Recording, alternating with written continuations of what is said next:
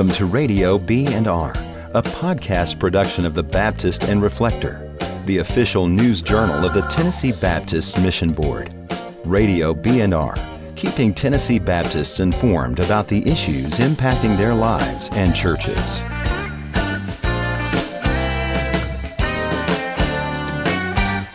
Hi, and welcome into this episode of Radio B&R. I'm Chris Turner, your host, and today I have with me William Burton, who is the Tennessee Baptist Mission Board's Ethnic Church Planning Specialist. William travels across the state and works with folks of all kinds of different people groups. And so, William, welcome for this episode of Radio B&R. Well, thanks, Chris. Good to be with you today. Well, I just wanted to have you in because, you know, there's just a lot going on with ethnic ministry, and internationals and immigration is really in the news today. But internationals in Tennessee really isn't something new. Tell us a little bit about what's going on with internationals in Tennessee. Yeah, actually, Tennessee Baptists have been involved in ministry to internationals for almost since the very beginning, especially in the last 40 years. We have been very intentional in engaging the people groups that live in Tennessee.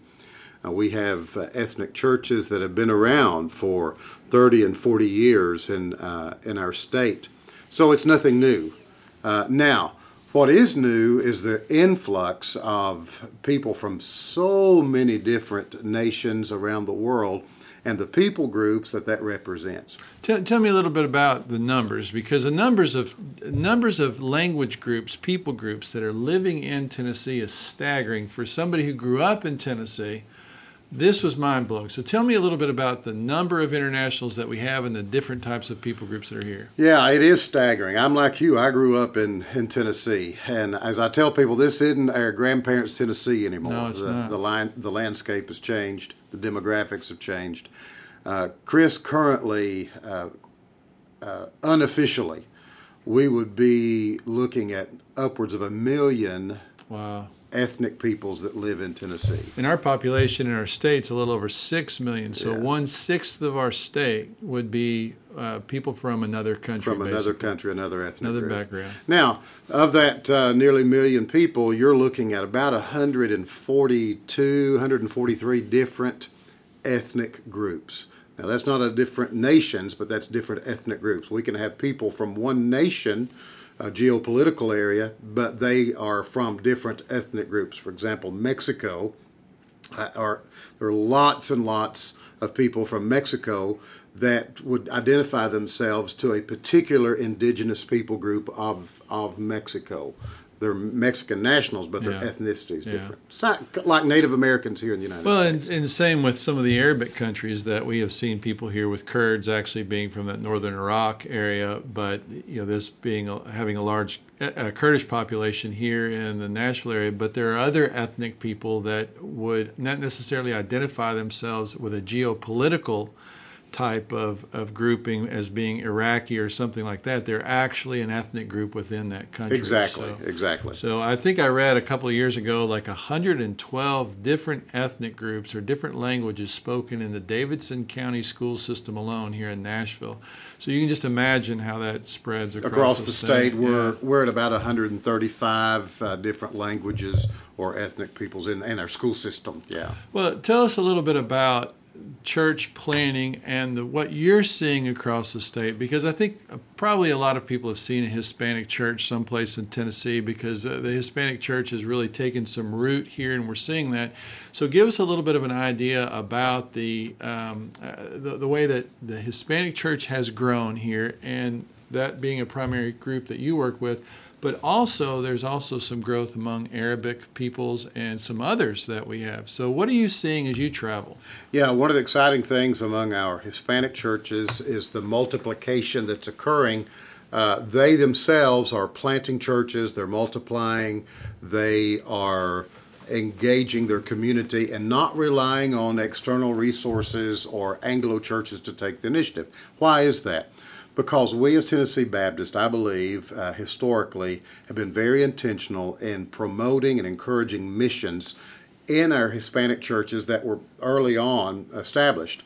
And so they have just picked up that heritage of being Great Commission Christians and taking to heart their responsibility in reaching their Jerusalem for Christ. And so that to me is just so exciting, because they are first generation Christians, but they are carrying on the heritage of Southern Baptists and our missional DNA that we have. What as far as numbers, how many Hispanic churches do you see affiliated with the Tennessee Baptist Convention, and what kind of, is that 1 million people? Is that 500,000? Give us an idea of how rooted that church is within our state convention. Well, interesting. We had this past year, I recognized churches, or Hispanic churches and other ethnic churches that were baptizing, some of our leading baptizing churches. A couple of years ago, we had a Hispanic church that baptized over 70 people. Wow. We had a church this year in West Tennessee that was involved in planting 9 Hispanic churches in their community. And I've been with you on a Sunday afternoon when your phone starts blowing up from Hispanic churches across the state texting you pictures of baptisms from that morning. Every week, it's so exciting for me to start getting those pictures coming in and people calling me and telling me what's been going on, because the Lord's at work. You know, right now, Chris, we have close to 200 Hispanic congregations, Baptist congregations in the state of Tennessee. It is the largest evangelical denominational group in Tennessee among Hispanics. Wow. Yeah. I've been doing some research with other evangelical groups in the state, and we're head and shoulders above anybody else, which is pretty exciting. That's awesome.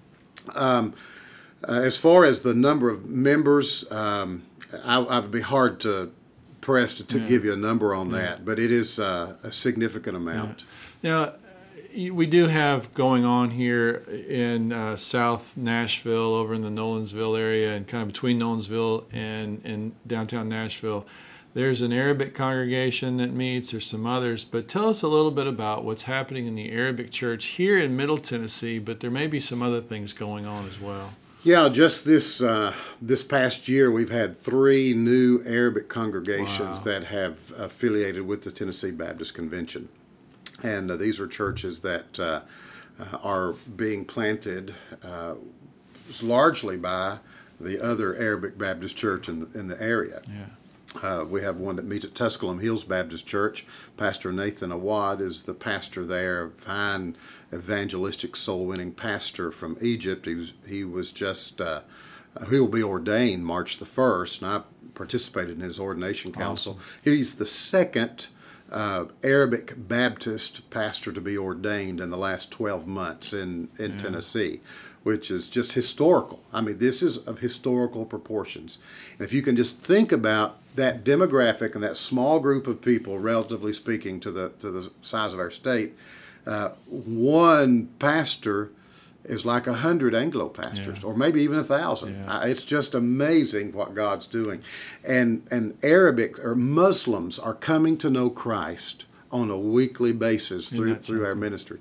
The Arabic Baptist Church in Murfreesboro is planting a 151 church in an apartment complex in Smyrna. Yeah. And it's with the intent of planting a church there in that apartment complex. They meet in someone's living room, but they're seeing Muslims, men and women, coming to know Christ. So it really is an opportunity, especially for those Muslim believers that are really very likely to connect with fellow people of their people group, of their ethnicity, to share the gospel with them, and they're seeing a harvest of people come from a Muslim background. Yeah, and so I know there's all the political issues around it, and I want to avoid those because it really is irrelevant to what it is that you're trying to do in evangelizing and seeing churches planted and people come to Christ.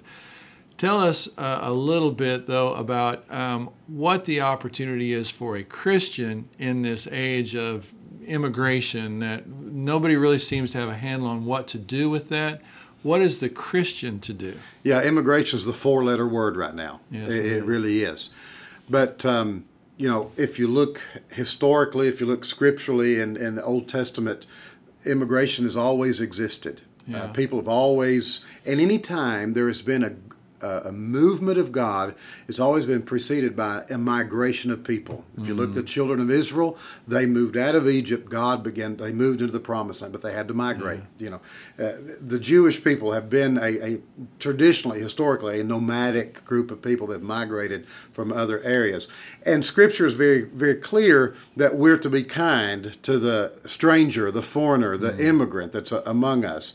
As believers, we're taught to do that. And so I would say to people that are listening today, our job as Christians, it's not immigration. Yeah. That the government needs to take care of that. Right. That's their job. Our job is salvation. I'm not interested in immigration, but we are interested in salvation. Right. And so we have great opportunities to engage people who perhaps have never met a Christian. Now think about this. You have people that live here in Tennessee from Saudi Arabia and other places where it is illegal for them to openly profess their faith in Christ. Here's your opportunity to be the face of Christ for them, to be the hands and feet of Jesus for them. Well, you mentioned that we have the cooperative program video from a couple of years ago down at the University of Memphis, where the BCM, or our Baptist Collegiate Ministry, reached out to some internationals, and some from some of those Muslim countries that you're talking about that are extremely closed, where Christianity is punishable by death if you convert. And that young man came to Christ and is still walking in faith. So it's an unprecedented opportunity to meet people here on a neutral ground where they might be more open to hearing a word and at least a dialogue. It's not that they're opposed to Christianity. It's that from my experience, and I know from your experience, people are willing to have those conversations. They're curious and they want to know. So the opportunities are there. You know, Chris, in the Quran, there are 99 different descriptions for God. But none of them is love. None of them is love. And this is our opportunity to give the face of Christ and to be the love of Christ for them. So I would say to you to be a good neighbor. Yeah. Be a good neighbor. Well, we want to help churches as well with what we're doing. What are some ways? I know that there are a lot of people that are in our churches, and we have some great commission churches that see the opportunity to go overseas and to reach. We are having people come here. A lot of times, I believe that one of the things that churches struggle with is it's not that they don't want to reach out to their international neighbors and friends. They don't know how. Where do they start? So what is something that you would tell a church of where they might be able to start to build a bridge to begin a ministry like that? Well, the first thing I would say, don't try to reinvent the wheel. If there is a ministry that already exists in your community, in your area, if there's an Arabic language church in your city, partner with that church to reach, help them reach their community. If there's not, find some of the felt needs that may exist in your community that your church can fulfill that need, that void of maybe it's a human need, it's a resource that they need. It could be orientation for medical, for housing, for job opportunities, things like that. Be a resource center for them. And they're going to ask, why are you doing this? And the reason is because we want to show you the love of Christ. We're being a good neighbor. Mm-hmm. Jesus said to love your neighbor as yourself. Mm-hmm. Put yourself in the position where if you were living in a foreign land and having particular needs in your life, sure would be welcome to have someone that knows the lay of the land, that would be willing to come and walk along beside of you. You know, if you have more questions about how you can be involved, how your church can be involved in engaging the people groups, not just Arabs, not just Hispanics, but other people groups in your community, please feel free to call me. My cell phone number is area code 423-231-6113. Call me. I'll be happy to talk with you about that. My email is wburton@tnbaptist.org. Shoot me an email. I'd love to talk with you. Let's explore the opportunities, find out what the demographics are in your community, and let's see how we can reach people for Christ. Well, and one of the other things, as you were talking about that, one of the ways it's great to connect as we close this episode out, when we did the Golden Offering for Tennessee Missions video over at the Arab American Friendship Center, and the ladies there, a lot of them from northern Iraq and other Arab countries, brought that food. Mm-hmm. And so we Baptists love to eat. That's right. And so if you can just get an invite to somebody's house who makes Mediterranean or Arabic food, you won't regret that opportunity. Right. You know, Arabics are friendly. They friendly, they want to converse with you. Yeah. They'll try their best. And they want to learn about us and our culture, and inviting them into our homes as well. So really, bottom line, it sounds like what we need to allow is the love of God to rule and reign in our lives, and dispel the fear that we might have with internationals coming, and see it as a great commission opportunity, not necessarily to go there, but the Lord is bringing the nations here, and maybe there's a reason for that. That's right. God's made foreign missions, home missions for us. Great. Thanks, William, for being with us today. Thank you, Chris. Great to be with you. Thank you for listening to Radio B&R, a podcast production of the Baptist and Reflector, the official news journal of the Tennessee Baptist Mission Board. This and other episodes can be downloaded at baptistandreflector.org/Radio BR. The ministries of the Tennessee Baptist Mission Board are supported through the Cooperative Program and gifts received through the Golden Offering for Tennessee Missions. For more information, visit tnbaptist.org.